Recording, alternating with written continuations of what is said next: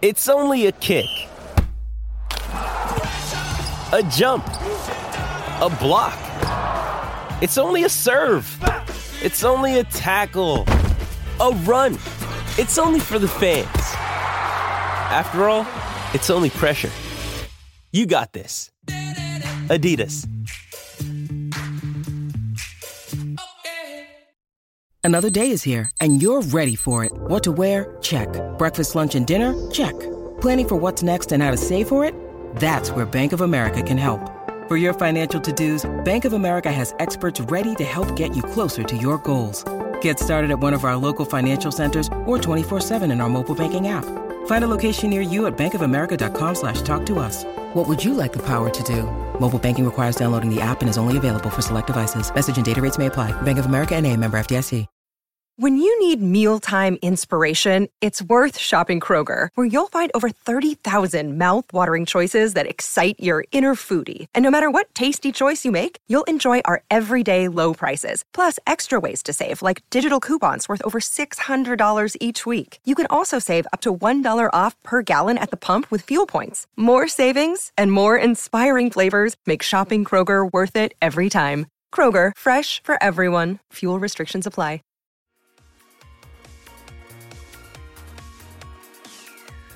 Hi, this is Tony Cottee, and you're listening to the We Are West Ham podcast.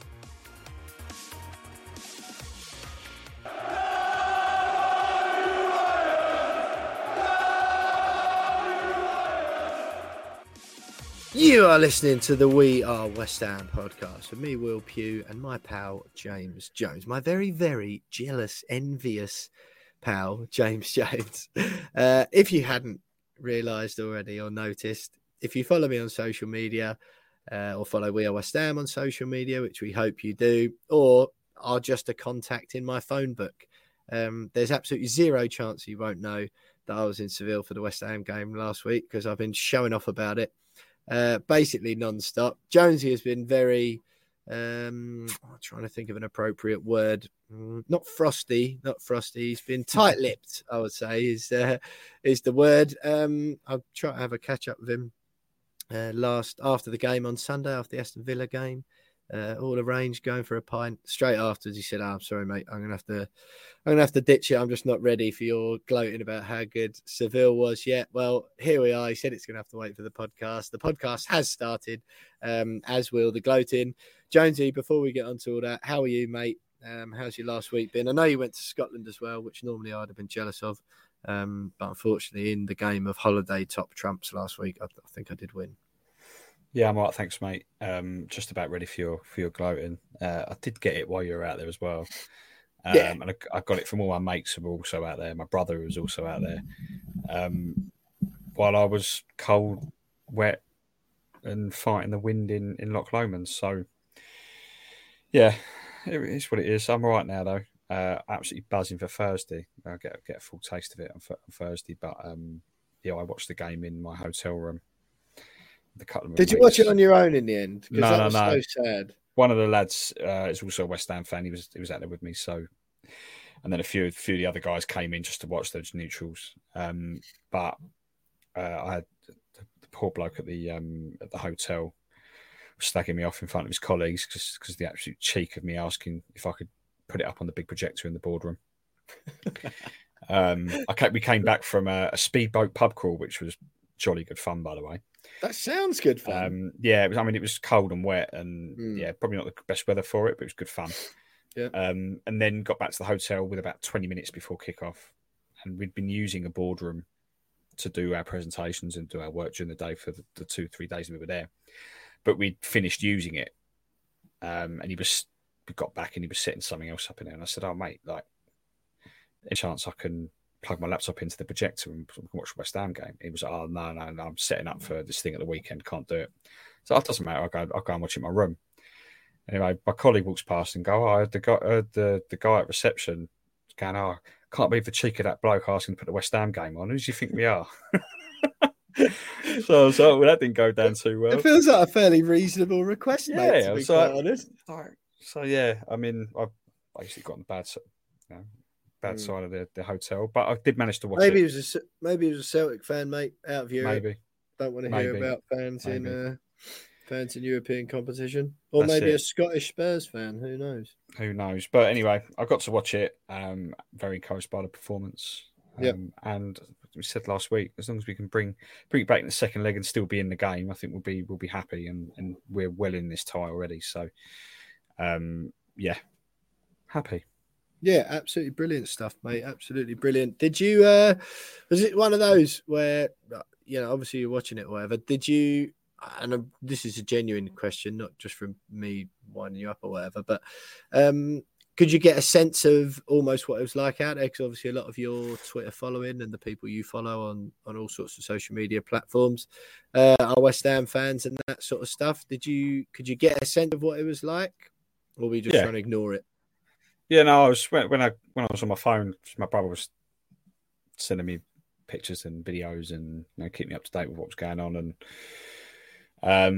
so you could tell just by watching the game as well what the atmosphere was like on the ground. But even just going through Twitter on the build up on the day, the build up to it, sort of you got the video of the fans walking to the ground, singing the songs through Seville, and I watched that and it gave me goosebumps. I was like, really, that's incredible. Like, I can't believe we're doing that. But I definitely got a sense of it. I felt like I was there, even though I wasn't, thanks to social media.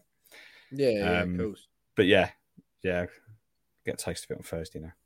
Yeah, absolutely, mate. Absolutely. Well, it was, it's one of them, and it was difficult really because again, not from a showing off thing at all, because it wasn't like that. But I was just, the last week's podcast went down pretty well. I'd had a few beers by the time we got around to doing it on the Tuesday night when we got there, and I was fizzing for the game then. As it got closer and closer, I was just beside myself. I was just like a little 9-year-old boy again, mate. And it was absolutely brilliant.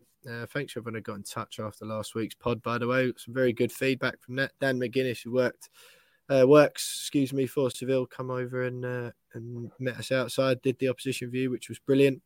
But the whole thing, mate, I just think it would have been fun. It's kind of what I was talking about to you before when you were saying about you wanted Rangers. I know that was because you were going to be up in Scotland or whatever. But the way it all went down sort of in Seville, bar the little the incident with the Eintracht Frankfurt fans on the Wednesday night, which has been widely accepted that was nothing to do with West Ham fans or, no negative press for the West Ham fans off the back of that because it was nothing to do with them. It was an unprovoked attack. Other than that little pocket of negativity, everything else was superb, and it was just the way everyone was behaving, like in the way you'd want them to, in the spirit of the occasion. Like, by that I don't mean sensibly sitting there drinking orange juice, not at all. But the locals were great; they were really friendly and welcoming, and there was a lot of communication between the two. No one was. It was like I say, there was no getting out of hand or anything like that. And the fact it was in the sun obviously helped. It's a wonderful city. I've never been there before, and it was great. And I think all of those things just played into the occasion and the event. And the stadium was great, and the football game was really, really good. The atmosphere was phenomenal. The Sevilla fans were brilliant. Hats off to those guys because the atmosphere in the stadium was absolutely brilliant. West Ham fans were great, and honestly, mate, I was talking about it before about how proud I, and how much I love the club anyway. But I was just really proud again, and I remember having a similar feeling. It was odd after the 2006 FA Cup final, and there's been lots of comparisons between those two, or the two events. And I remember feeling that after the game, even though we drew, didn't we? We basically should have shared the FA Cup, and we were, drew with Steven Gerrard FC and then lost on a penalty shootout. But after the game, I just remember being really proud of my team, thinking, we went toe-to-toe with one of the better teams in the land in front of the eyes of the world. The fans did themselves proud. And it was exactly the same feeling on Thursday, even though we lost the game. In fact, it's half-time in the tie is obviously better. But I was just enjoyed the whole thing so much and just felt really content and proud and was like, that couldn't have, but again, other than the actual result, everything else around it couldn't have gone better from a whole club point of view. I completely agree, mate. And even not being there, I did wake up on the Thursday morning, turned on, sort of woken up Twitter and saw the reports of the trouble. And my automatic thought was, really? Like, why? Brother texted me and said, no, mate, it was the Frankfurt fans. He didn't get caught up in it, but he was like 2 minutes away. So, okay, fair enough. But just watching the game on TV, I'm sure it must have been, obviously, it would have been different for you, but it was just very surreal watching West Ham play Sevilla. Because I've watched Sevilla quite a lot, watched them in the Champions League, when the Liga was on Sky Sports and stuff, and you used to watch it quite a lot. So you're kind of used to seeing that ground on TV, with Sevilla playing someone else, and then suddenly it's us. And I was just like, and that's what made me feel quite proud. I was like, blimey, 2 years ago, we were fighting relegation. We needed a point against Villa to stay up. Yeah. And now here we are on a Thursday night playing Sevilla in this ground. And yeah, I had the exact same feeling of just pride.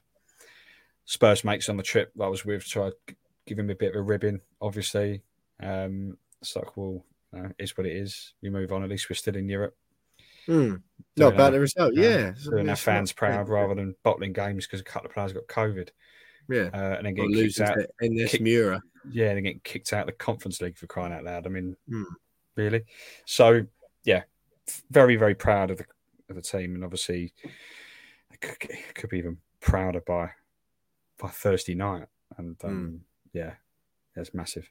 Yeah, it's brilliant, mate. Yeah, he's one of them. I think as far as the game goes, we'll chat to loads coming up on the show this week. We'll chat to James Dowden, employee of Sevilla FC in their social media team, UK, or he's a British guy, lives over there in Seville at the moment, a colleague of Dan McGuinness, the brilliant Dan McGuinness who we spoke to last week. And, we'll chat about the game in a bit more detail in a bit, Jonesy, but ultimately it was just, I think that was the most pleasing part of all of it, really. Although we lost the game, the performance was really good. We had some chances, and I think because there was a little bit of me that was like, I don't know how much better Seville really are than us. There could be an enormous gulf here, and we could be like, oh, we don't belong on this stage. But that wasn't the case at all. We proved if the second in La Liga, it was polar opposite to that, really. And let's be honest, I don't know what you think, but I don't think anyone would have complained had that been a 1-0 to West Ham or even a 1-0. Oh, well, we had clear-cut chances just as much as they did. Obviously, the Vlasic one everyone looks at. The Lanzini one in the second half where Navas got in there just in time.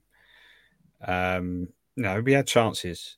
We had plenty of chances. So, yeah, I don't think anyone would have been... I think Sevilla fans would have been that baffled if we'd have come away with a win as opposed to them winning it. So I think it was a relatively even game. I know the shots and or the possession and stuff like that might make it look otherwise, but I think it was an even game watching in 90 minutes. And we got taking any kind of result into the second leg is always a positive. So yeah, very, very good. Yeah, brilliant stuff, mate. Brilliant stuff. Well, look, we've got lots to cover on the show this week. A historic event, really, for West Ham on Thursday night in Seville. We'll chat to James Dowden, works for Sevilla, as I mentioned there, in their social media team. We'll chat to him next to look back on the game and to look ahead to the one this Thursday at London Stadium with the tie delicately poised at 1-0 to Sevilla. Hopefully we get a few players back. I think they might have some people who were missing, who are coming back, maybe some injuries and suspensions. We'll get that from James. That'll be next. Then we'll react to that Aston Villa win on Sunday. What a pleasant, nice little surprise that was. I did not see that coming at all. Before the game, I was sort of pretty apathetic about the whole thing. But yeah, lovely to pick up 3 points and just a nice reminder that we have still got domestic games to play this season. Whether or not anyone cares about them is a different situation, but keeping ourselves in the mix. So hopefully we can have more occasions like this in the Europa League next season. So that was great to see. We'll react to that Aston Villa game. We'll do the Betway charity bets, of course. we're trying our very best. We got let down a bit late for a Tottenham opposition view, so we're trying our very best as we're recording this to get one in time for this show. Hopefully you'll hear from someone from Tottenham as well. If not, we apologise. We will have a Tottenham section, so don't worry about that. But whether we've got a guest or not is TBC at the time of this recording. The Betway charity bets, as I've mentioned, we'll do the West Ham women, who had a great win away at Birmingham City on Sunday, only 1-0. I say great. It's great because it's 3 points. Really, the quality of Birmingham, you probably have hoped and expected it to be a few more. But a win is a win. 3 points in the bag nonetheless for the girls before that trip to Manchester United on Wednesday. The hosting Man United in the WSL on Wednesday.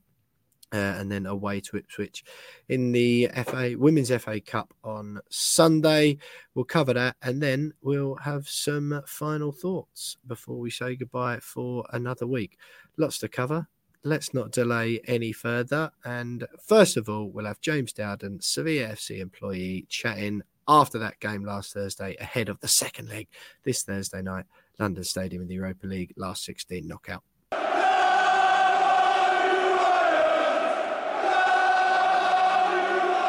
So after James Jones managed to survive about a week and a half, I think, at this stage of my bragging and showing off about me having made the trip out to Spain last week. What a trip it was. Phenomenal. I'm sure any of you follow the We Are West Ham podcast social media accounts or my own personal stuff. Could tell exactly how fizzing I was. Jonesy, bless him, getting soaked and freezing cold up in Scotland. Enjoyed himself nonetheless, but I could tell there was a little bit of envy in everything that was going on. But I'm delighted to say, a little bit of a different podcast this week. Obviously, a two-legged tie. Joining us for the first time is James Dowden, colleague of the fantastic Dan McGuinness, who came on last week, an employee of Sevilla FC in their social media team, watches each and every single game, was at the game on Thursday, had a couple of beers with him, actually, just off the Plaza de España in Seville last week. Wonderful evening was had by all. James, brilliant to have you on the podcast. Thanks so much for joining us. First of all, before we get into the nitty-gritty of the football, can you tell James Jones, my partner here, that how good I told him last week was exactly true? Oh, yeah. I think Will had probably one of the times of his lives. Yeah, all the West Ham fans. There was a huge away travelling, fantastic support from the West Ham fans. Yeah, kind of like a mini invasion in Seville of West Ham flags, good-natured chanting, and a good consumption of beer. I'd imagine. I think a lot of the bars did some very good trade, and yeah, just a fantastic week in the sun for many West Ham fans, I think, last week. Yeah, exactly, mate. What was the? I mean, it seemed obviously you had that trouble on the Wednesday night after Real Betis played Frankfurt, when the general consensus and the widely accepted story now is that the Eintracht Frankfurt's fans sort of just attacked West Ham fans unprovoked, and that was the only tiny pocket of trouble, really, as far as most of the reports that I've seen. What's the feeling in Seville afterwards towards the West Ham fans and how the game and the whole event went off generally? Yeah, absolutely. I think the view here from Seville is one that'd be very positive. I think if West Ham were to ever come back again, they'd be very much welcome. From a personal standpoint, I was in one of the main squares on the Thursday, just the evening after the trouble, but prior to the match, as it were. And yeah, it was absolutely no problems at all. West Ham fans seem to be enjoying themselves, and yeah, from the press I've been reading here, absolutely no complaints really. Just a very good, strong, passionate away support, and then in the stadium as well, they made their voices heard. I heard at the start the Bubbles chant, of course, and then yeah, support their team to the end, and yeah, a good away traveling, I'd say, in Europe. Something perhaps in Seville we're not used to in recent years, perhaps. Right. Okay. Yeah. I mean, it's brilliant stuff. I think certainly the vibe of the people I was coming across was just everyone was just happy to be there, wanted to have a good time, which hasn't always been true. I've been to lots of West Ham games, away games, in my life. And that's not always the case, depending on location and depending on the form of the team and all that. But it was the most feel-good atmosphere I've ever been involved in, really, with West Ham, or certainly up there, with other huge days we've had. And brilliant to see everyone having a good time, mingling with the locals. Lots of nice respect, mutual respect on Twitter and all that afterwards. James, the game, though, we'll look back before we look forward, I think. Ultimately, it was a bit of a strange one after the game, because whilst everyone had enjoyed the occasion, from West Ham perspective, everyone had enjoyed the occasion, of course. But although we lost the game, there wasn't really much negativity at all. Everyone would have loved the goal, I think, just to celebrate away from home. A goal that meant something would have been superb. I'm included in that. I include myself in that group of people who have that thought as well. Unfortunate not to. I think Vlasic should score. Good tackle from Jesus Navas, blocks Lanzini, which could have gone in. A couple of other half chances, Antonio's air kick and all that sort of stuff. And Seville's goal, a pretty well worked goal, but not too much disappointment after the game. What was the view among the home fans and those within the club about that 1-0 result? Because it's far from over.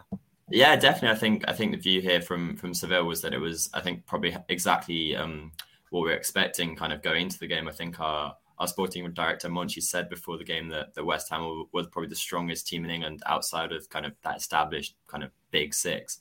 And yeah, I think he gave us a really tough game, as you said. I think mentioned that Vlasic chance. I was sitting up in the press box and my heart was in my mouth for a minute there. I think either side of Bono is, as a fantastic keeper as he is, that probably goes in on another day. And I think from a Sevilla perspective, a good performance, competitive.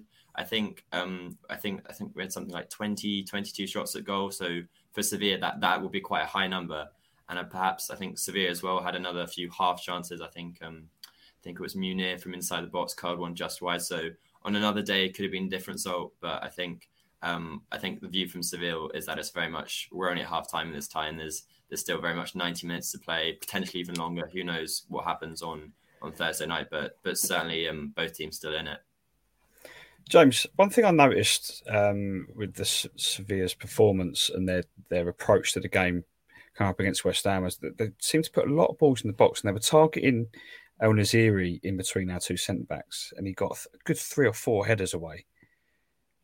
Is that Sevilla's usual thing? They just get the balls in the box for El Naziri, or is it kind of like, well, no, there's a weakness there that we think West Ham might have that they could exploit? Because I found it like the first one, it was like, okay, well, we need to stop that.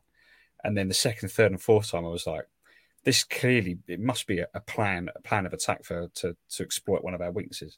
Yeah, no, I definitely, I think that is very much the Sevilla game plan is to kind of hold possession, be patient, wait for the chance, and then kind of either feed it in through your fullbacks, or then through your wingers. I think perhaps just because of En-Nesyri's height, that's something that I think perhaps Lopetegui and his coaching staff look to attack. I think perhaps we haven't seen it as much this season because En-Nesyri was injured earlier this season and then was at the African Cup of Nations in January. So he hasn't had quite that kind of effect on the team this year, perhaps compared to, I believe West Ham were rumoured to be in the market for him. Perhaps I think it was maybe the season before last. And that's when that was kind of really the forefront, scoring headers. There's kind of inside the box, scrappy finishes that kind of you'd expect from your strikers. So I think perhaps maybe on Thursday night that could be the game plan once more, depending on lineups and injury news as Lopetegui sees fit. Do you think that? I mean, from my point of view, I was a little bit. Obviously, the words from Monchi, the kind words saying, that he felt West Ham were quite strong before the game, and that kind of gave me a little bit of a confidence boost, kind of massage my ego personally as a West Ham fan. But I was actually pleasantly surprised with how narrow the game was in the end. I wasn't expecting us to get turned over by Sevilla. I was quietly confident, but was there an element of surprise from Sevilla's from Sevilla fans? Obviously, I know there was the words from Monchi, but I mean, given Sevilla's pedigree in the competition and in La Liga this season as well, they're absolutely flying. Do you think that there's a not so much surprise but disappointment given the number of chances that particularly El Naziri had? Potentially, but I think Sevilla fans, especially at the Sanchez Pizjuan this year, would perhaps be used to maybe not that kind of performance, but that result perhaps. Mm-hmm. So Sevilla very kind of like we win a lot of our matches kind of 1-0, keep the clean sheet. Dan guessed it Dan guessed it last week when we did the opposition view, and he said that rarely do our predictions or those of the opposition come right on this podcast, but he nailed it. He said, it'll be 1-0 because that's our scoreline. Yeah. I think I echoed his words actually at the same point. I think it was 1-0. Yeah, it's just a very typical. We'll score one goal and then kind of see out the game, kind of in a professional sense, and the clean sheet. I think our clean sheet record is one of the best in the top 5 leagues in Europe this year. I think so. I think that's very much. I think as Dan was echoing last week, kind of the strength of this side. So yeah, it was. I mean, in the second half, I think West Ham sort of retreated somewhat. It was everyone was quite buoyed by the first half performance, and I think it was strange after. So I saw you after the game, James, albeit a little deeper into the night. So the level of sense that was being spoken at that stage might have dropped off somewhat. But I think in amongst all the ribbing and all that sort of stuff, there seemed to genuinely be two differing opinions. I think because I was focused on the chances West Ham missed, and if it wasn't for the Navas tackle, and Vlasic could easily have scored twice, and I wouldn't have felt that, we were lucky to get those. I felt we were good for them. And it seemed like there was a sense among Sevilla fans as well that it was almost like, we had, like you just said, 22 shots on goal. That was news to me. It didn't feel like either team really was peppering the other team.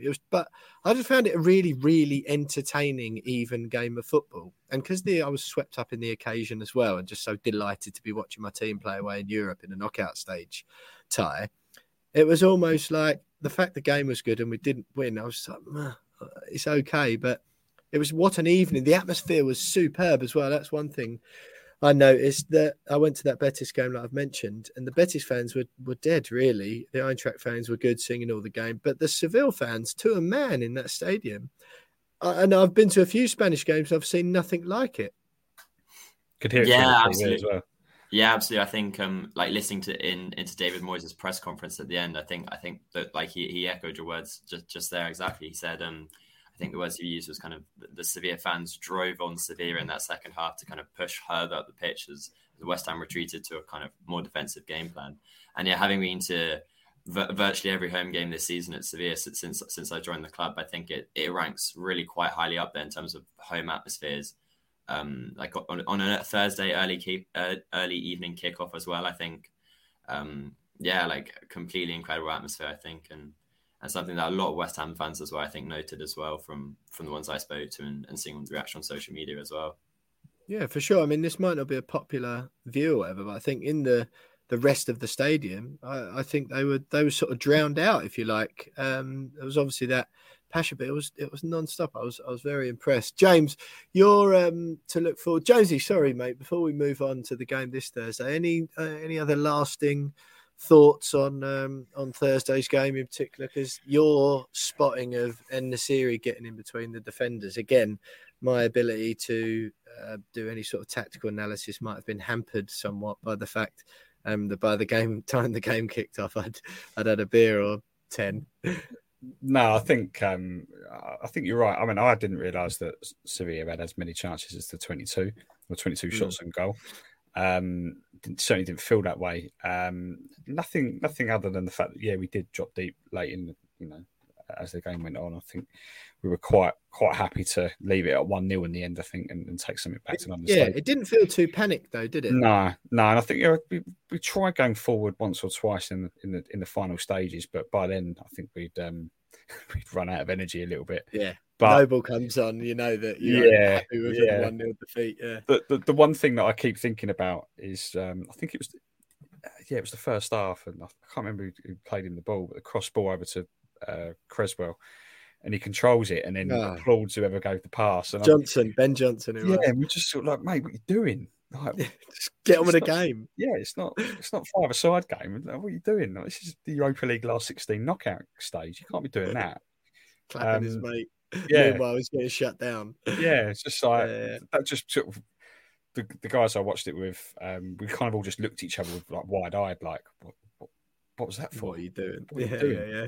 But yeah, other than that, I think I'm quite happy with the result. You've got to be, really, haven't you?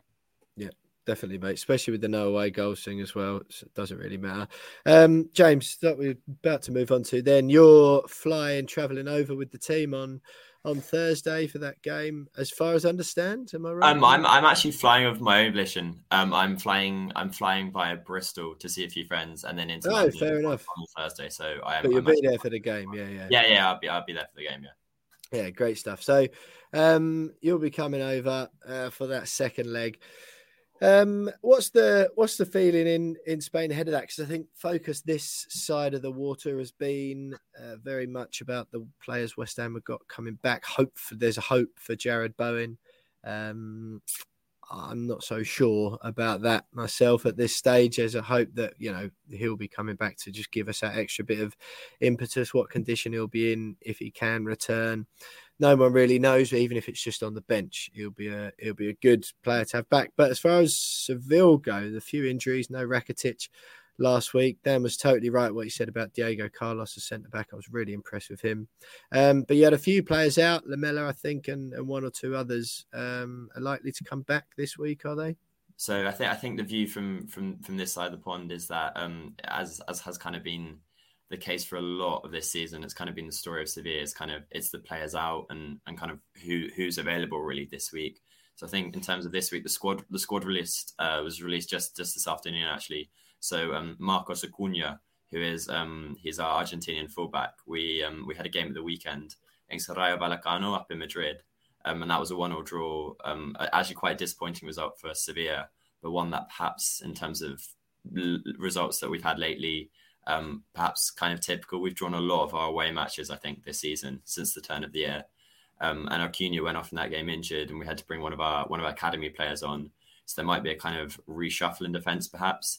And also from the first leg in Seville against West Ham, Lucas Ocampos picked up a booking, and due to the booking laws, he's now suspended for the second leg. So there's a couple of injuries, a couple of suspensions. I think Diego Carlos might be out again as well. So I think you'll see a shifted backline for Seville this season. Just on Ocampos, because I was actually quite impressed with him. I thought he was quite lively. That's quite a big loss for Sevilla, isn't it? Yeah, I think so. I think he started off this season quite slowly, perhaps, but then he got to, I'd say, kind of November, December time last year, and he kind of came into life, as he were, started playing really well. I think he went on a runway of scoring some good goals and assists, and yeah, that'll be a huge loss up top for Sevilla. He's one of our better attacking players, Argentine international. I think that will be a big loss for Sevilla. Is there any returning? So those who missed out, the Rakitic and Lamela, particularly the names that will be known to Premier League fans, are they on the way back? So Lamela is not registered for the Europa League this season due to his injury. But someone that Premier League fans may know is Fernando. So ex-Manchester City holding midfielder. He returns from injury, which is a huge positive because I think heading into last week there was no recognised defensive midfielder player available for Sevilla. So his return to this side is a huge boost. He often plays a defensive midfielder, but perhaps in terms of with our backline and our injuries, has slotted in on centre-back on occasion. So it'll be interesting to see where he plays. But he's a very strong player, experienced, and a real leader on the pitch as well. And then perhaps as well, we've got Montiel coming back. He was injured for the first leg, Argentinian fullback. Who, as has been the case for a lot of this season with Sevilla, he'd actually been covering for Jesus Navas at right back, who'd been injured for large parts and had really impressed here in Spain from Sevilla. He'd really stepped up to the plate. So as injuries come in, new players come in, and I think Lopetegui is just hoping that he can get a fit, strong 11 out on that pitch for Thursday night. So how does he approach this one then? See, you come into London with a goal advantage in what I think everyone's expecting to be a pretty big atmosphere. I think it will.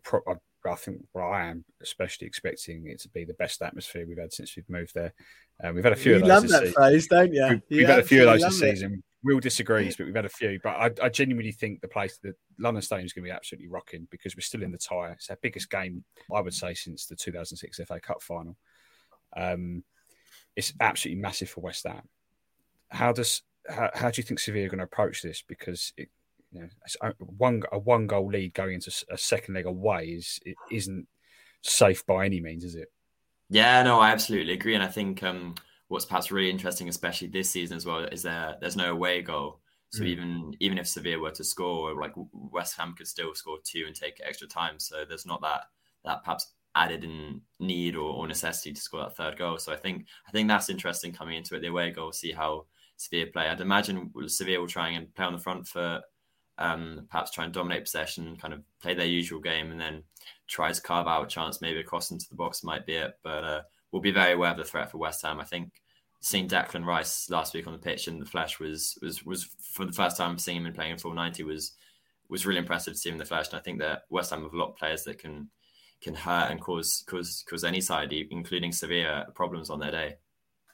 Yeah, I certainly don't think, because I was genuinely in the back of my mind thought last week before the game, not really knowing the gulf, or if any existed between the teams, that it could easily be a 3-0 defeat for West Ham and tie over. The fact it's not is absolutely superb. James, brilliant having you on with us on the show. So looking ahead to this game, then you mentioned it there. I'm semi-surprised here because I don't know, Jonesy, how are you expecting West Ham to approach it? Because it's one of those, isn't it, where I'm a bit concerned we might see 90 minutes of what happened in the second half, at which stage, Seville had control of the game, really, didn't they? West Ham didn't really have too much of a sniff. And it was almost like I'm sort of hoping that was just because we were away and they didn't really mind that. And the home crowd obviously is going to help them to do that as well. But Jonesy, I can't really put my finger on how Moisey's going to approach it. I think they'll come out quick. Well, they'll try to anyway. I think there'll be a want to try and get that equaliser for the whole tie. That is, get the first goal as early as possible. Because the longer it goes without us scoring, if it stays 0-0, it's going to get tense in that ground, and I don't think it's going to work in our favour a little bit. That will work in Sevilla's favour if it starts getting a little bit tense in there. So I really think he's going to come. They're going to go for it in the first 15-20 minutes at least, and try and get an early goal, and then they boost the stadium. That makes you nervous. Yeah, I know. I mean, it could huge backfire. gap to the back. Craig Dawson scampering back to try and keep up with someone whose legs work. Or you play it conservative for the first hour or so, and then hope you're still in the game by then, and then go for a sucker punch in the last half an hour. But I think that makes me nervous as well. Yeah, exactly. I mean, I'm just nervous. There's no perfect way to approach it, is it? I mean, at the end of the day, we have to score at least once to have any chance of going through. So you kind of got to go for it, and I think that's what Moyes would do: try and get that early goal, and then give the stadium a boost. Yeah, fair enough, mate. Fair enough. James, what is your sort of last thoughts before we get a score prediction off of you ahead of Thursday? Then are you feeling confident from it? What's the feeling among your own feeling and that among Sevilla fans? I think we'll progress. I think we'll progress, and I think perhaps heading to this game with the lead, I think we're probably favourites to progress, and given our history in the competition as well. I think perhaps from looking to West Ham on your views, perhaps I think one thing that might give you hope is that Sevilla's record this season away from home has actually been quite poor. I think in our 3 group stage games in the Champions League, we didn't win at all away from home, and I was actually in Zagreb for the last 32 match, and that was actually a 1-0 defeat away from home as well. So Sevilla haven't actually been playing that well away from home in Europe this season. So and this has been mirrored in the league as well. So that could perhaps make this game interesting. We've kind of tended to struggle. Just kind of breaking through the lines away from home. We've had a lot of draws, a lot of 0-0 draws or 1-0 draws. So that might be something to bear in mind heading to this game for the London Stadium and the challenge of playing West Ham. There we go. He's giving us hope after all. 2-0 Sevilla win then. Yeah. Exactly. James, Dowder, just one thing that interests me, because Spanish fans typically don't travel particularly well. I know it's not part of Spanish culture to do away games as such. I know there's been among some Sevilla supporter groups I saw organising trips and all that, but I don't know in what sort of numbers. You had 3,000 West Ham fans officially in the away end. You'll have seen it yourself. The home end was littered with Hammers fans also.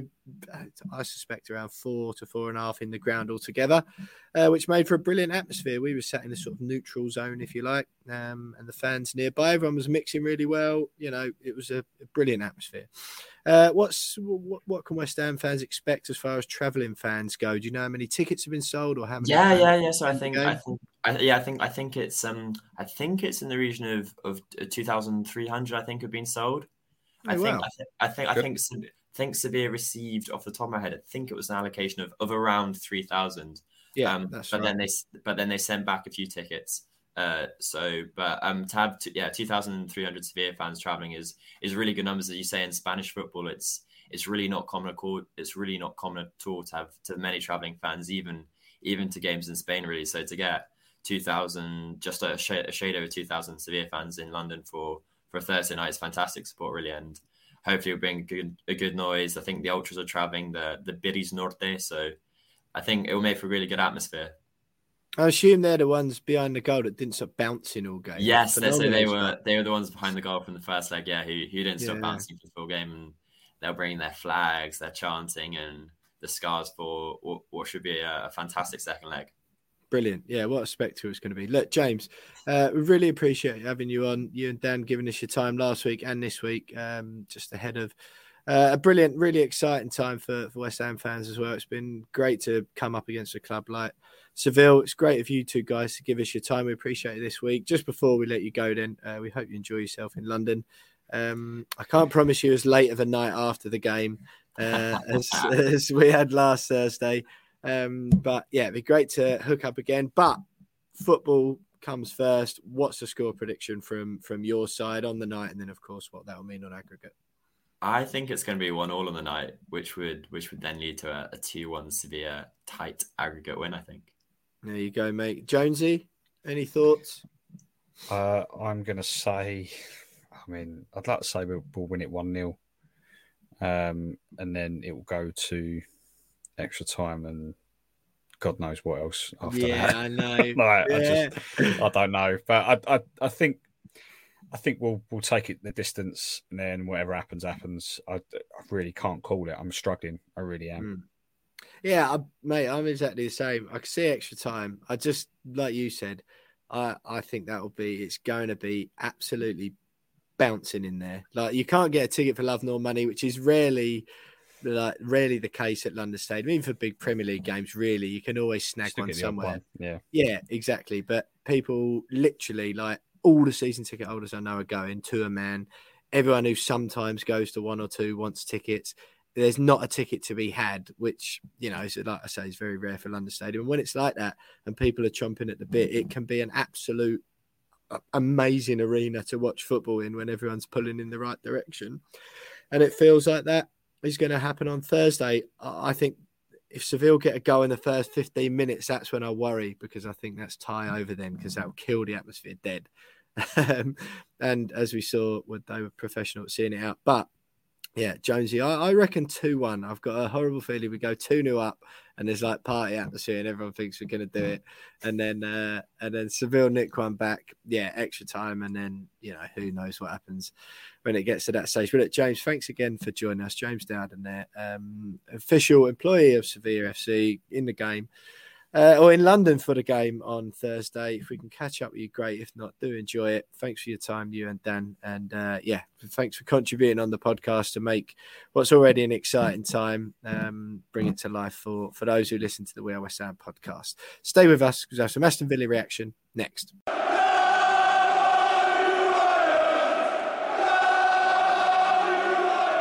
Jonesy, quite hard from my perspective to engage with the Aston Villa game on Sunday beforehand. I only landed back from Seville on Saturday, and I'm going to be honest, at the time and still, and we're Tuesday evening now, I was feeling some of the after effects of what was quite an enjoyable but fairly well lubricated trip. A couple of casual days actually. We landed on the Tuesday and Wednesday, like 5 or 6 beer days, but like over the whole day, a few bits of tapas in between.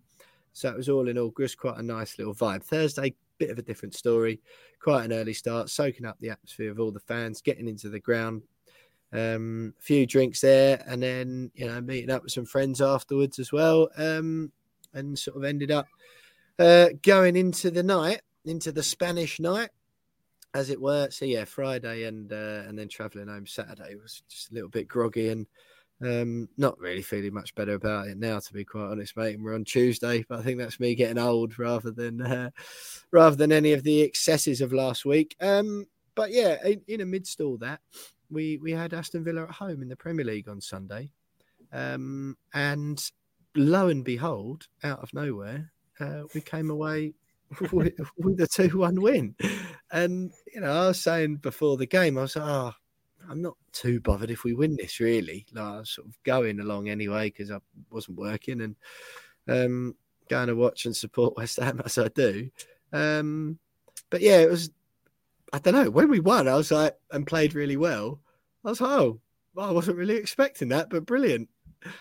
That was a surprising thing of it, wasn't it? It was the performance more than anything. I think a lot of West Ham fans were concerned that Thursday night's performance may have taken a little bit too much out of the players, and obviously the squad, or the lack of squad depth, is well documented by now. But when you consider that, I mean, I for one was thinking they're going to be absolutely knackered.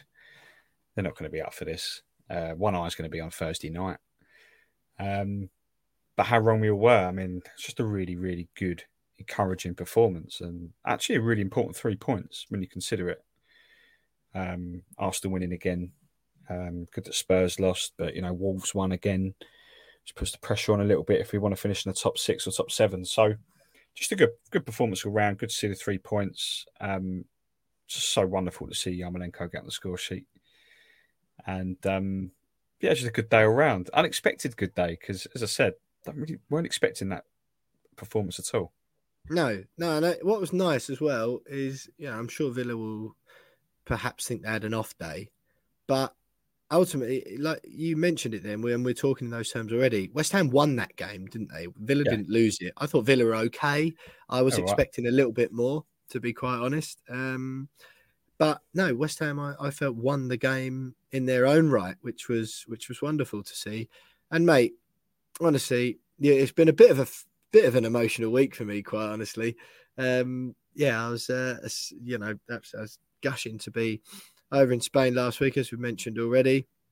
And yeah, the Yarmolenko thing, mate. I mean, we've been the first in the queue to give him stick from his footballing ability on this podcast, as of thousands of West Ham fans, undoubtedly. And fairly, when the conversation is just about his football ability and the fact he's one of the highest earners at the club, you can't bash anyone for saying those things in the past, certainly not knowing what's come now. All of that immediately stopped. Everyone threw their weight, fans and the club alike, threw their weight behind and support behind Yarmolenko when Russia invaded his homeland. His wife and at least one of his children still out there. It completely changed the dynamic, and rightfully so, because it's completely humanitarian. And as we try and remind people on this podcast most weeks, there's that phrase in it, football and West Ham being the most important of the least important things.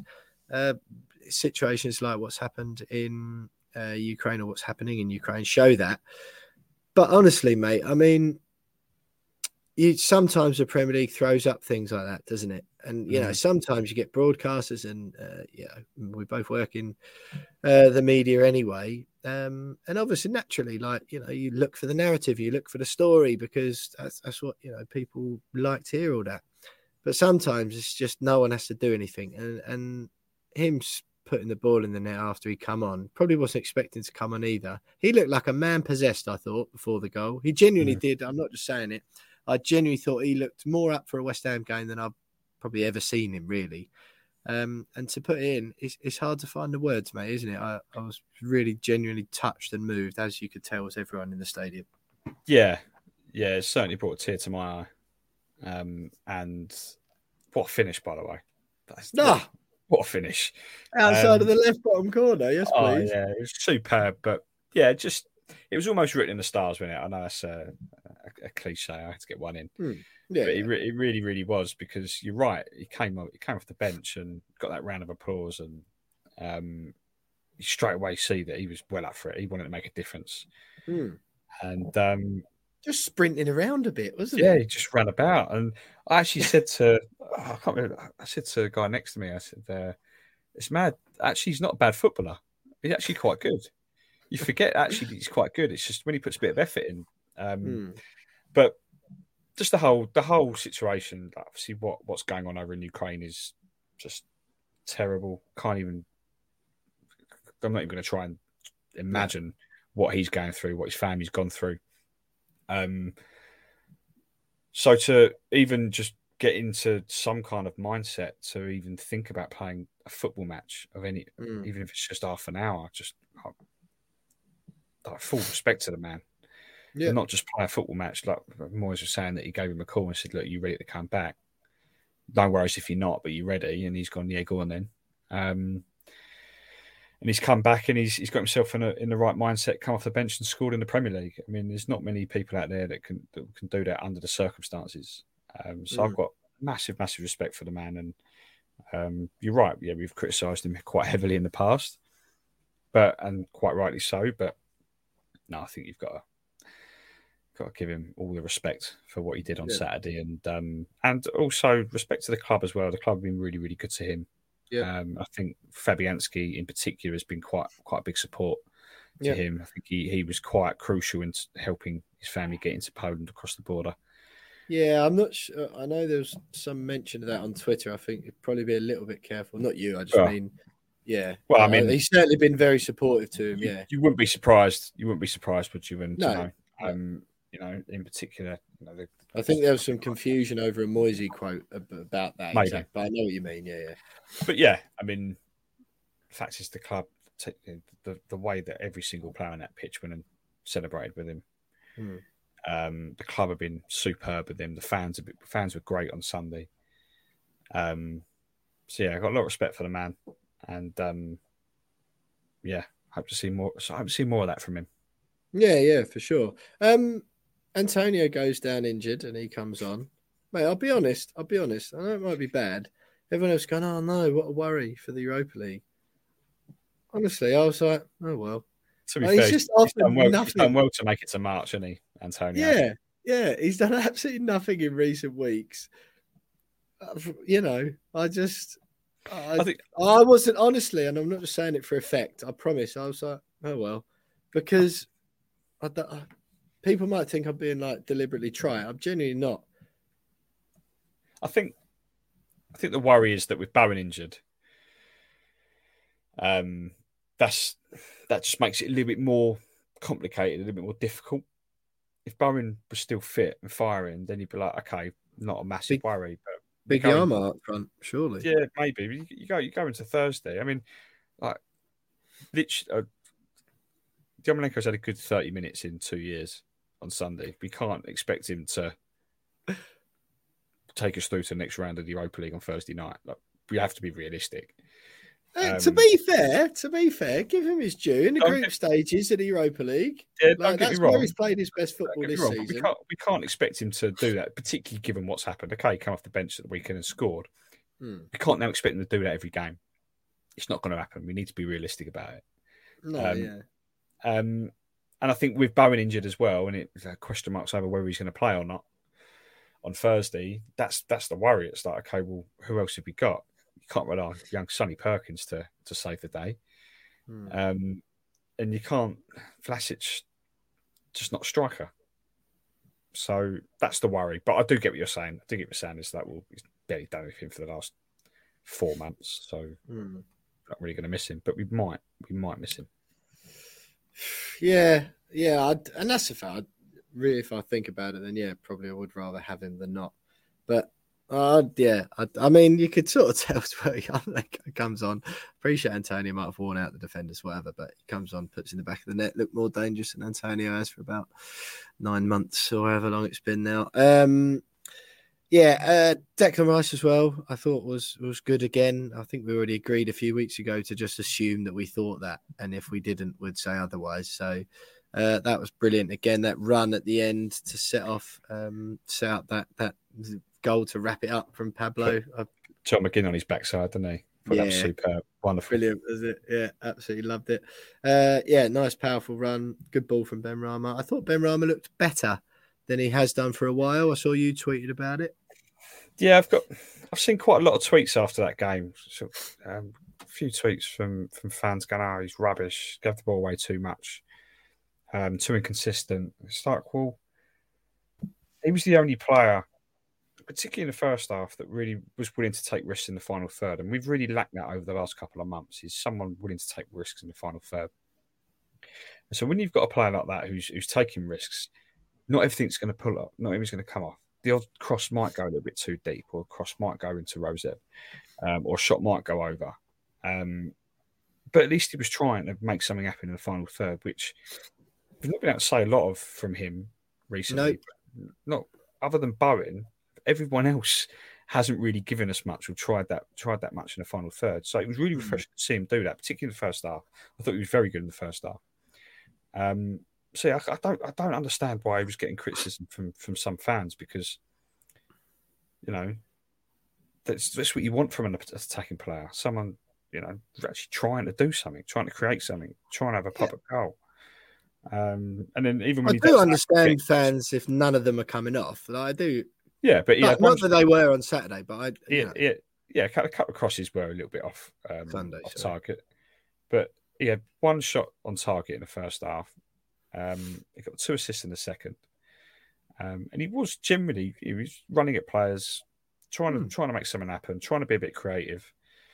Which is more than he has done recently, though, isn't it? Exactly. Exactly. I just didn't really understand the criticism, or the level of criticism. There were some things you might have had a bit of a moan about, but at the end of the day, at least he was giving it a go, because we haven't had that from many of our attacking players of late. So, yeah, I want to see him start on Thursday. I think that performance will give him a nice boost of confidence, because we know he's a confidence player. So, yeah, I want to see him start Thursday, because if you can put a performance like that. And when he came off the bench against Sevilla, he looked really good as well, to be fair. He didn't look too bad. Where do you see him then? Where do you put him? What you see him for that? I don't want to get too much into it, but like what? I don't know. Where does he go? What team? Obviously, it all depends on Antonio's fitness, and Bowen's as well. It may be that he has to play because we haven't got any attacking players, and him and Fornals and Lanzini play behind Yarmolenko. Well, I see him out on that left, like we saw him on Sunday. I think that's where stick him out there again. He was effective against Villa. Fornals on the right, yeah. Lanzini through the middle. Yeah. Happy days. Anything else in the Villa game? Oh, I'll tell you one thing, mate. I mean, it's been said to death on Twitter, rightfully so. Honestly, what a ridiculous divey, faking injuries team. I know Douglas Luiz eventually got a proper clout in the mouth, split his lip open, and everyone was like booing him and giving him grief while he was on the floor. It's like, well, yeah, because 19 of your teammates beforehand, mate, had cried wolf like there was no tomorrow. So weirdly, the one time you do get injured, no one notices or cares. That's one thing that really surprised me from Steven Gerrard's team. That didn't surprise me at all. I just thought for Liverpool his whole life. Yeah, I know, but I thought he was a better man than that. But I just don't understand. It's funny, as soon as we were 1-0, they're all fit as a fiddle all of a sudden. Yeah. A quick bit get back in the game. But yeah, it was pretty bad. Like at one point. But when it was 0-0, it's like, what are you doing, lads? Yeah, cross came in, it hit one of them in the head, and he went down injured. It was just like, mate, come on. Like, it's just a clearance. He just cleared the ball, and you've just said, I got concussion all of a sudden. It was a little bit odd. Like, we were all standing. And from a team like Aston Villa as well, it's like, what are you doing? Like, it's not as if like Liverpool, Arsenal, you kind of expect it. It's like Aston Villa lads, just for the points either. Like, they're not like, oh no, we need to get a point out of this. This is really important. Like, they're mid-table. They're not going down. They're not going to qualify for Europe. Felt like they were playing for a point. I don't know about you. Like from the off, that stuff included as well. Like, yeah, it did feel like that a little bit, which I just found the whole thing odd. Just weird from them. I thought they had this like new, refreshing side under Steven Gerrard or whatever. It was just like a weird approach to a game, and I was by the end, I'm really, really happy we beat them in the end. We always beat Villa, don't we? Yeah, I don't know. It's just a strange one. It's good to see Felipe Coutinho back in the flesh, though.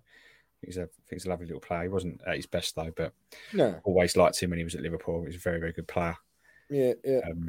But yeah, it was good. Declan Rice had him pocketed all afternoon now, which was nice. Exactly. Yeah. Manuel Lanzini was going to be the new Coutinho, wasn't he? When he went to Barcelona, there was rumours linking him before that injury. So, lucky we've still got the little gem or the little diamond or whatever it is. The jewel, is it? That's it. Yeah. Jewel and gem and diamond. That's close on it, but no cigar. Anything else in Jonesy of note from that game, other than just quite a pleasant 3 points that keeps us in the mix? And then, I don't know, game like that, I just think, maybe Tottenham on the weekend's huge all of a sudden. I was sort of quite ready mentally, I think, for us to lose or draw that game and just be like, okay, like, we'll just focus on the Europa League. If we finish 7th, or perhaps we'll still be in the shout for 6th. But it's all right. But now we're not still in it, aren't we? We're still in it.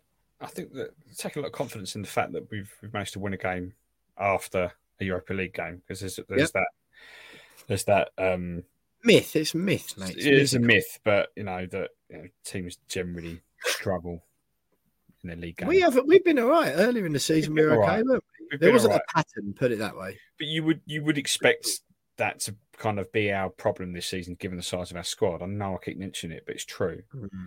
Yeah, and it hasn't really been an issue this year. But I thought this late in the season, will it suddenly become an issue? So it gives us a little bit of confidence, sort of, just regardless of what happens on Thursday in the second leg, that going to that Spurs game on Sunday, knowing that we're still going to get a performance out of that team. And Spurs are more than beatable on their day under Conte. I mean, so weird, aren't they? So inconsistent. Because they win loss at the moment, aren't they? For like the past however many weeks it is. Yeah. Loss against Man United. They're playing Brighton Wednesday night, which should be a win, and then they're due a loss again. So if that pattern continues, mate, then here's to a party at White Hart Lane on Sunday. Boom. Looking forward to it. Yeah, great stuff, mate. Enjoyed that Villa win. Well played, lads.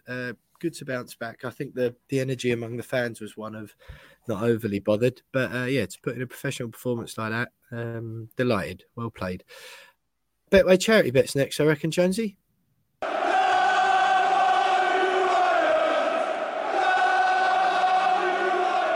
James, West Ham United 2, Aston Villa 1. Betway charity bets, no winners. No winners. Disappointing. I feel like I'm not actually sure, mate. I was keeping an eye on my own rather selfishly, but I'm not actually sure how close you and Reese were. I know I had, because of my dad, again, I had to put in my selection when we were in Spain.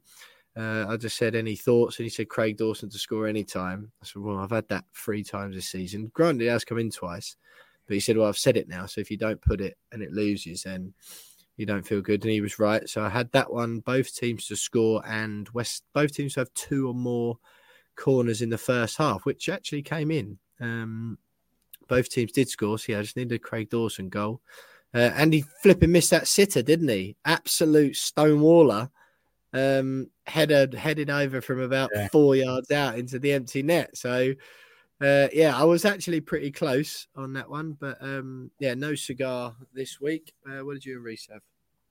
Reese had both teams to score over 4.5 Villa corners and a penalty awarded. So the penalty let him down on that one. And I had over 2.5 goals. Antonio, 2 or more shots on target, and Zoom any time. So I literally only had the over 2.5 goals for that one. Fair enough, mate. Fair enough. Just a reminder that Betway give us a £50 charity stake. Me, James Jones, and Reese Bayliss, who's absent for the podcast for the time being, give us a £50 charity stake each to put on a 3-legged Bet Your Way West Ham bet for each and every one of the Hammers Premier League games. And any winnings from any of those bets go to the 3 charities that me and the lads, West Ham linked charities that me and the lads are playing for this season. I'm playing for the Bobby Moore Fund. Jonesy is playing for the DT38 Dylan Tombides Foundation. Reese has been playing for Isla's Fight this season.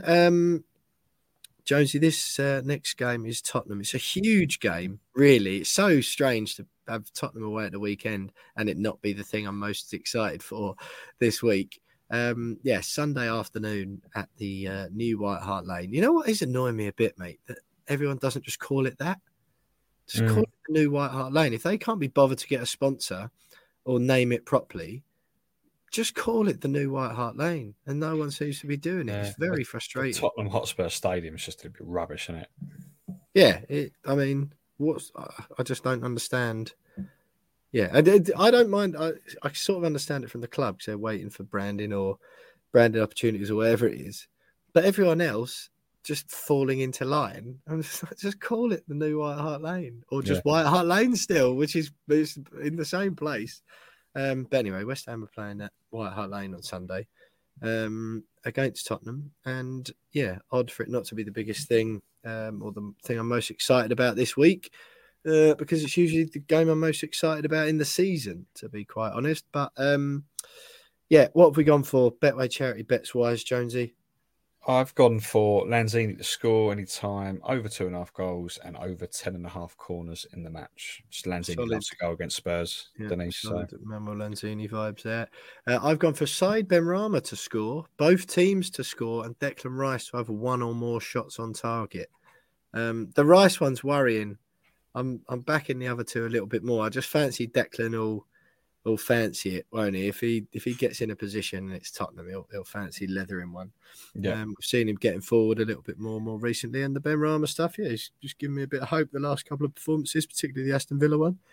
So who's to say he won't come back with a goal? Can't see us shutting Tottenham out, to be quite honest. Kulusevski looks good. Heung-min Son and Harry Kane. Assuming none of them get injured against Brighton, is quite a potent attacking trio, isn't it? So, fancy that one. What's Reece gone for? Reece has gone for his obligatory penalty to be awarded, over 2.5 goals, and West Ham over 5.5 corners. There we go. Just a reminder, you can back these bets for real if you so wish on the Betway website and app. We're doing okay this season. Could do with another one in just to keep us comfortable now, but from around the £8,000 mark that we've raised, including the money Betway have agreed to match every penny that we win among the three of us, which is absolutely brilliant. So if you include that money, the Betway are going to match. I think we're up to about 8,000, which is absolutely superb. Stay with us because we'll have the Tottenham section next.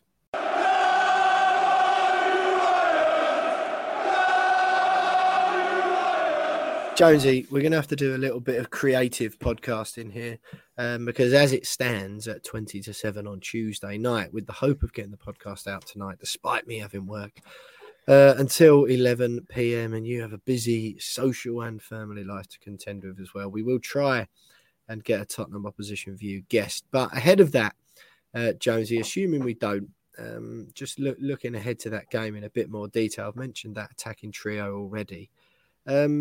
What are your thoughts ahead of the game? Again, it's always Tottenham you want to win and all that sort of thing.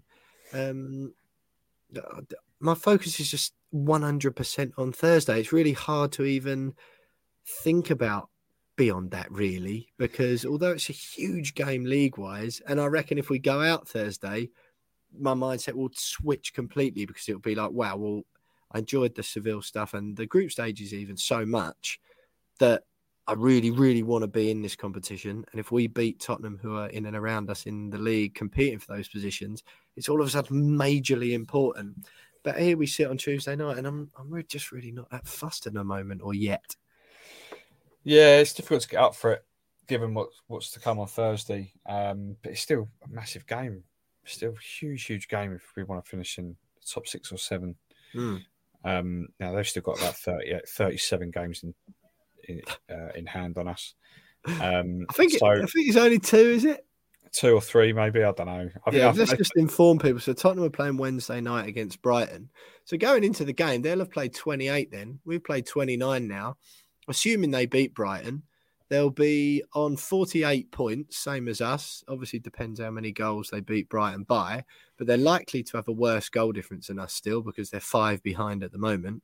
So if they beat Brighton, same points as us, having played a game less, if we beat them, our goal difference will still be better. So we're still better off, even if they win their game in hand. Yeah. I mean, that's why it's so Sorry big, to- though, isn't it? Sorry to rain on your point somewhat there. Yeah, well, thanks, mate. No, but that's why it's so big, though, isn't it? Because obviously, if we don't, and then they win their other game in hand, and providing they win on Wednesday against Brighton, it means that top six is going to be very, very difficult to do, particularly when you consider Wolves are there or thereabouts as well. I think they're only 3 points behind us, maybe not even that, 2 points. So, if we want to finish in the top six and make sure we're in the Europa League next season, then beating Spurs is going to be massive for that. Otherwise, we then got to start relying on them to drop points and us to make sure we keep winning. That's regardless of whether we stay in the Europa League or go out on Thursday. So, yeah, it's absolutely massive, but I'll make you right. It's going to be it's difficult to really focus on it before Thursday. But I don't have any concerns about what West Ham will turn up on Sunday, just because we always get up for them. We always get up for it. Particularly over the last 2 years, we've made it difficult for them. They don't like playing us at the moment. And the state there at the moment where Conte don't know whether he's coming or going. Okay, that Kulusevski looks good. Harry Kane looks like he's decided he can be bothered to play for Spurs after all. Which has then cheered Son up because he was getting a bit upset because Kane wanted to leave. Yeah. So, yeah. Even though he signed another 5-year deal, whatever it was. Yeah. So, defensively, though, I'm not convinced with them. No. I think they can be got at. Apart from Romero, I think the rest of them are pretty average. Eric Dyer will never, ever, you'll never convince me he's a defender. Yeah. As long as I live. Yeah. Emerson Royale is questionable. Doherty's decided to come good all of a sudden for them, but again, not amazing. But apart from Romero, I do not rate their defence at all. So they can be got at, and if we get them, then I'll back us to get a result there. Yeah, no, I totally agree, mate. I did the Antonio Conte press conference earlier today ahead of that Brighton game, and it was a bit of a strange one, really. Like, a lot of the talk was more general about the top four battle. And I think that shows sort of perhaps a difference in mindset. I know Moisey gets asked about it, but West Ham, he mentioned West Ham. He was asked about Arsenal, and he said, well, yeah, okay, Arsenal are probably favourites as it stands at the moment. Again, understandably, because they've got the points on the board and have played less games than all their competitors. That's just sensible and just maths. So Conte's saying, yeah, Arsenal obviously favourites, but don't forget about West Ham and Manchester United and Wolves as well, who are having a great season. And there is that awareness, but it just shows sort of a slight difference in mentality, I think, where the questions to Conte and what he's talking about are still Champions League questions. Whereas it's almost with West Ham, it's like, and Moisey's like, well, yeah, we'd like to, but probably not, that sort of thing. Yeah, but first of all, we've never finished in the top four. No. And 2 years ago, no one is expecting us to even be anywhere near the top four, let alone compete. Maybe not even in the Prem. Compete for it twice consecutively. Whereas Tottenham were in the Champions League final only a few years ago. Yeah, true, mate. So, I think it's less a mentality thing and more of an expectation thing. Right, as much as we hate to admit it, Spurs should be in and around that top four. They shouldn't be where they are now. If you consider the level of investment that they've had into that football club, stadium, players, the fact they've got one of the world's best strikers, like they shouldn't be, relying on games in hand to try and finish in the top four over us, Arsenal and Wolves, Man United. So I think that's why there's that conversation. They shouldn't be where they are. Thankfully, they are. But long may it continue. But whereas us, we're not like the plucky underdogs. I won't go as far as say we're just happy to be there. I think they 100% deserve to be there. Yeah, but that's Moyes' way of going. Look, it'd be good for us, but let's just keep expectations. Yeah, let's remember where we were a couple of years ago. And let's just chill out a little. Credit the progress we have made up until now. Exactly. Yeah, all right, mate. Fair enough. Very, very good answer from you. Again, look, hopefully we'll manage to squeeze in a guest after this little chat from me and Jonesy. But let's be honest. At the moment, the biggest thing this week is Thursday. It might be easier to look beyond that. Afterwards, Tottenham still with that game against Brighton as well. But it's really hotting up. And after that, Tottenham's other game in hand, remember, after the Brighton one, is against Arsenal, which makes that whole little competition a bit bigger and a bit exciting. And I don't always think we should be looking downwards, especially after that Villa game. Every chance, out of those 3 games Tottenham have got, Brighton away, West Ham at home and Arsenal, there's if they get 4 points out of that, that seems to probably be about what they will get based on their performances this season. Hopefully a few of those fall in our favour. And there is no way, mate, that I think we should be disregarding or discounting the idea of finishing above Man United, because all right, Ronaldo scores a hat-trick at the weekend. Great. We've done absolutely sod all for weeks and weeks and weeks before that. They're a shambles of a football club who don't know whether they're coming or going as well. And the idea that regardless of what happens on Wednesday, the Premier League season is sort of dead and over already. Definitely not. We've definitely got enough to give all those teams around us a run to the end of the season. Fingers crossed we do. Fitness and injuries and suspensions and whatever else allowing. Hopefully we have a Tottenham guest. If not, or if we do or we don't, you'll hear the West Ham women next.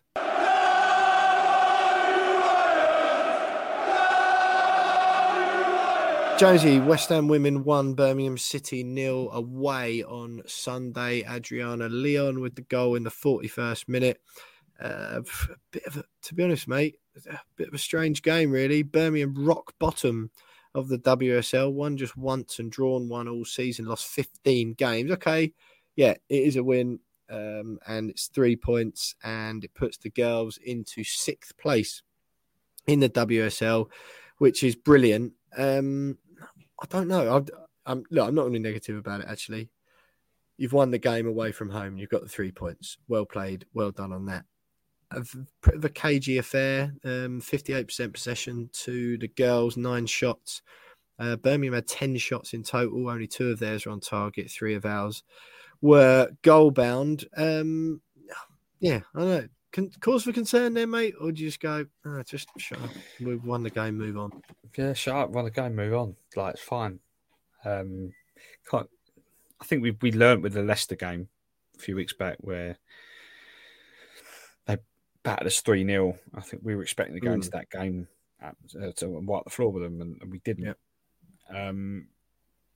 So the Birmingham game, yeah, okay, we probably should have expected to beat them by a little bit more, but the fact is we beat them 1-0, 3 points. We're up into 6th.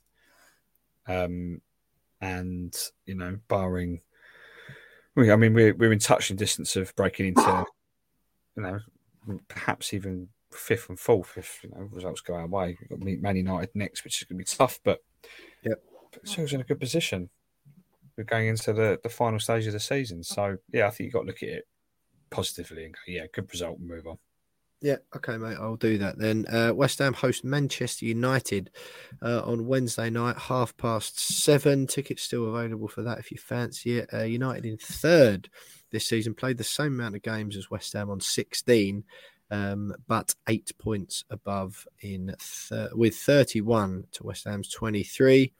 I feel like now, Jonesy, the way the table looks, Man City have played a game less. They're 3 points ahead of us. Tottenham on the same points. Tottenham on the same games, but 5 points ahead of us. I feel like 6th, honestly, is the highest we'll finish now.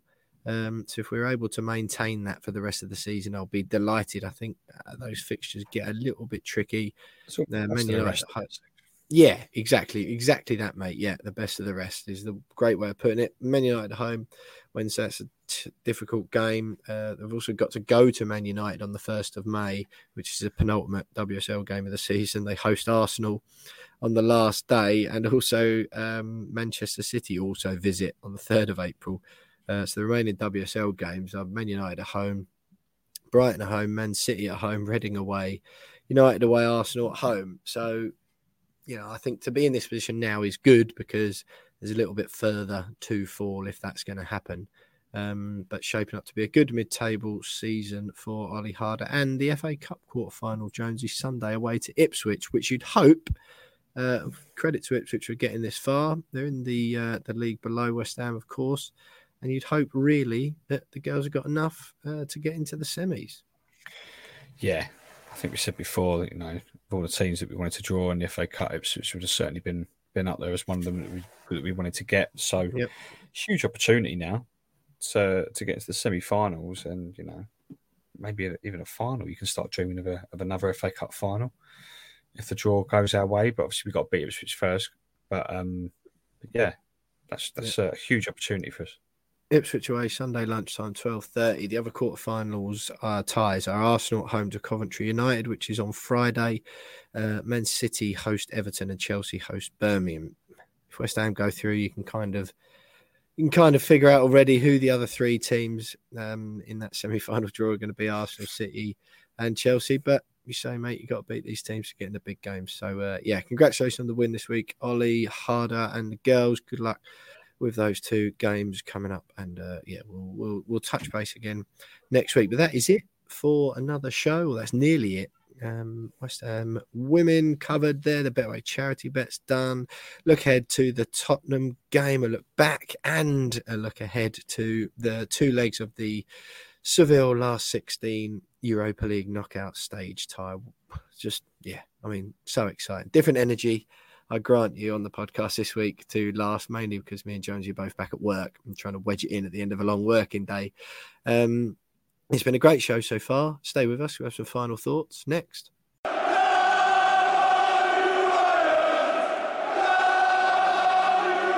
Like I said already, Jonesy, a bit lower energy this week, to be quite honest. Still feeling the effects from last week. You're not 10 pints deep this week. No, that's sort of does detract from the quality of the podcast somewhat, apparently.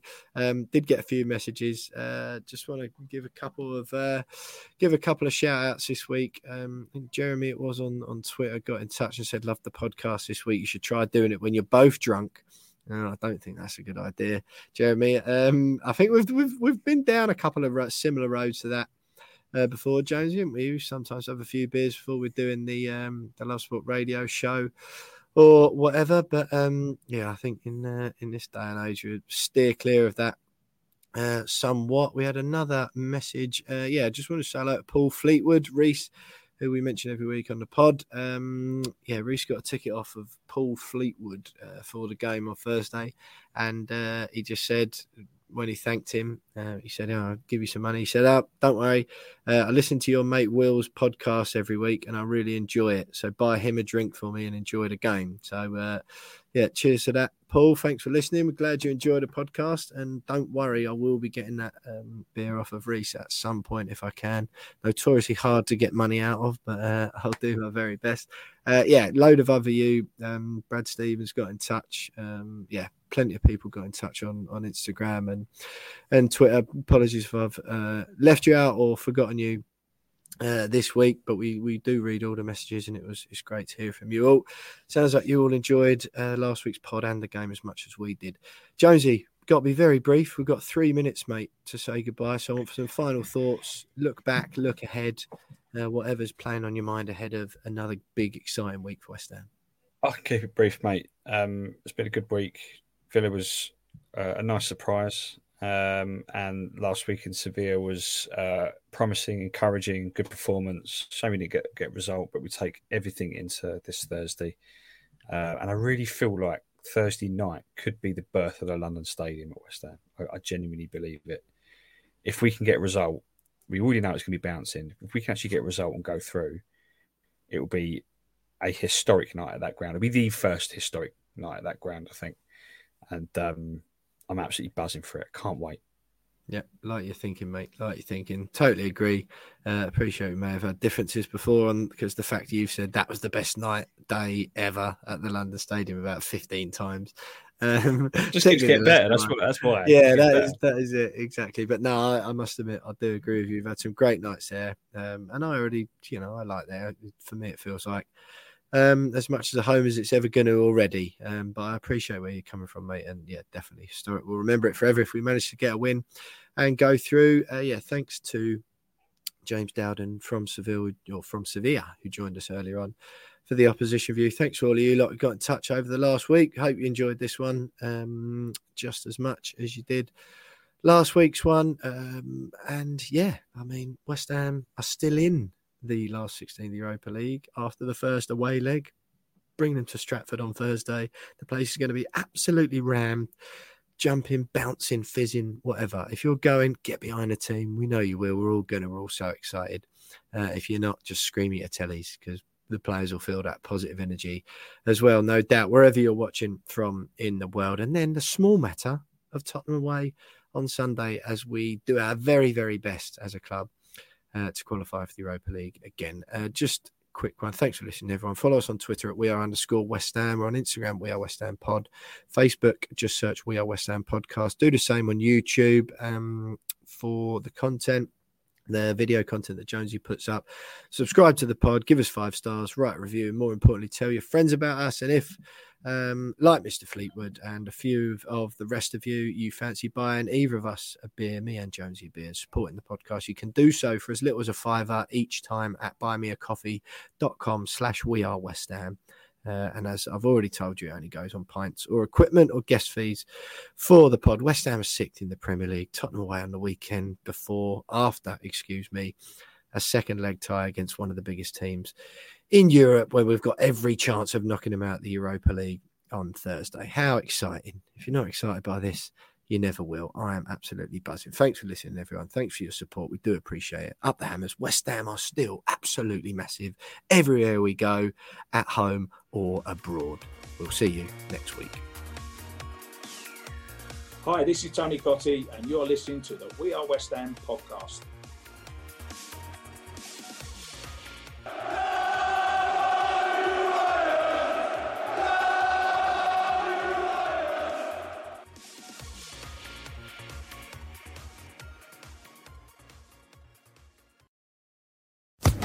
Social Podcast Network.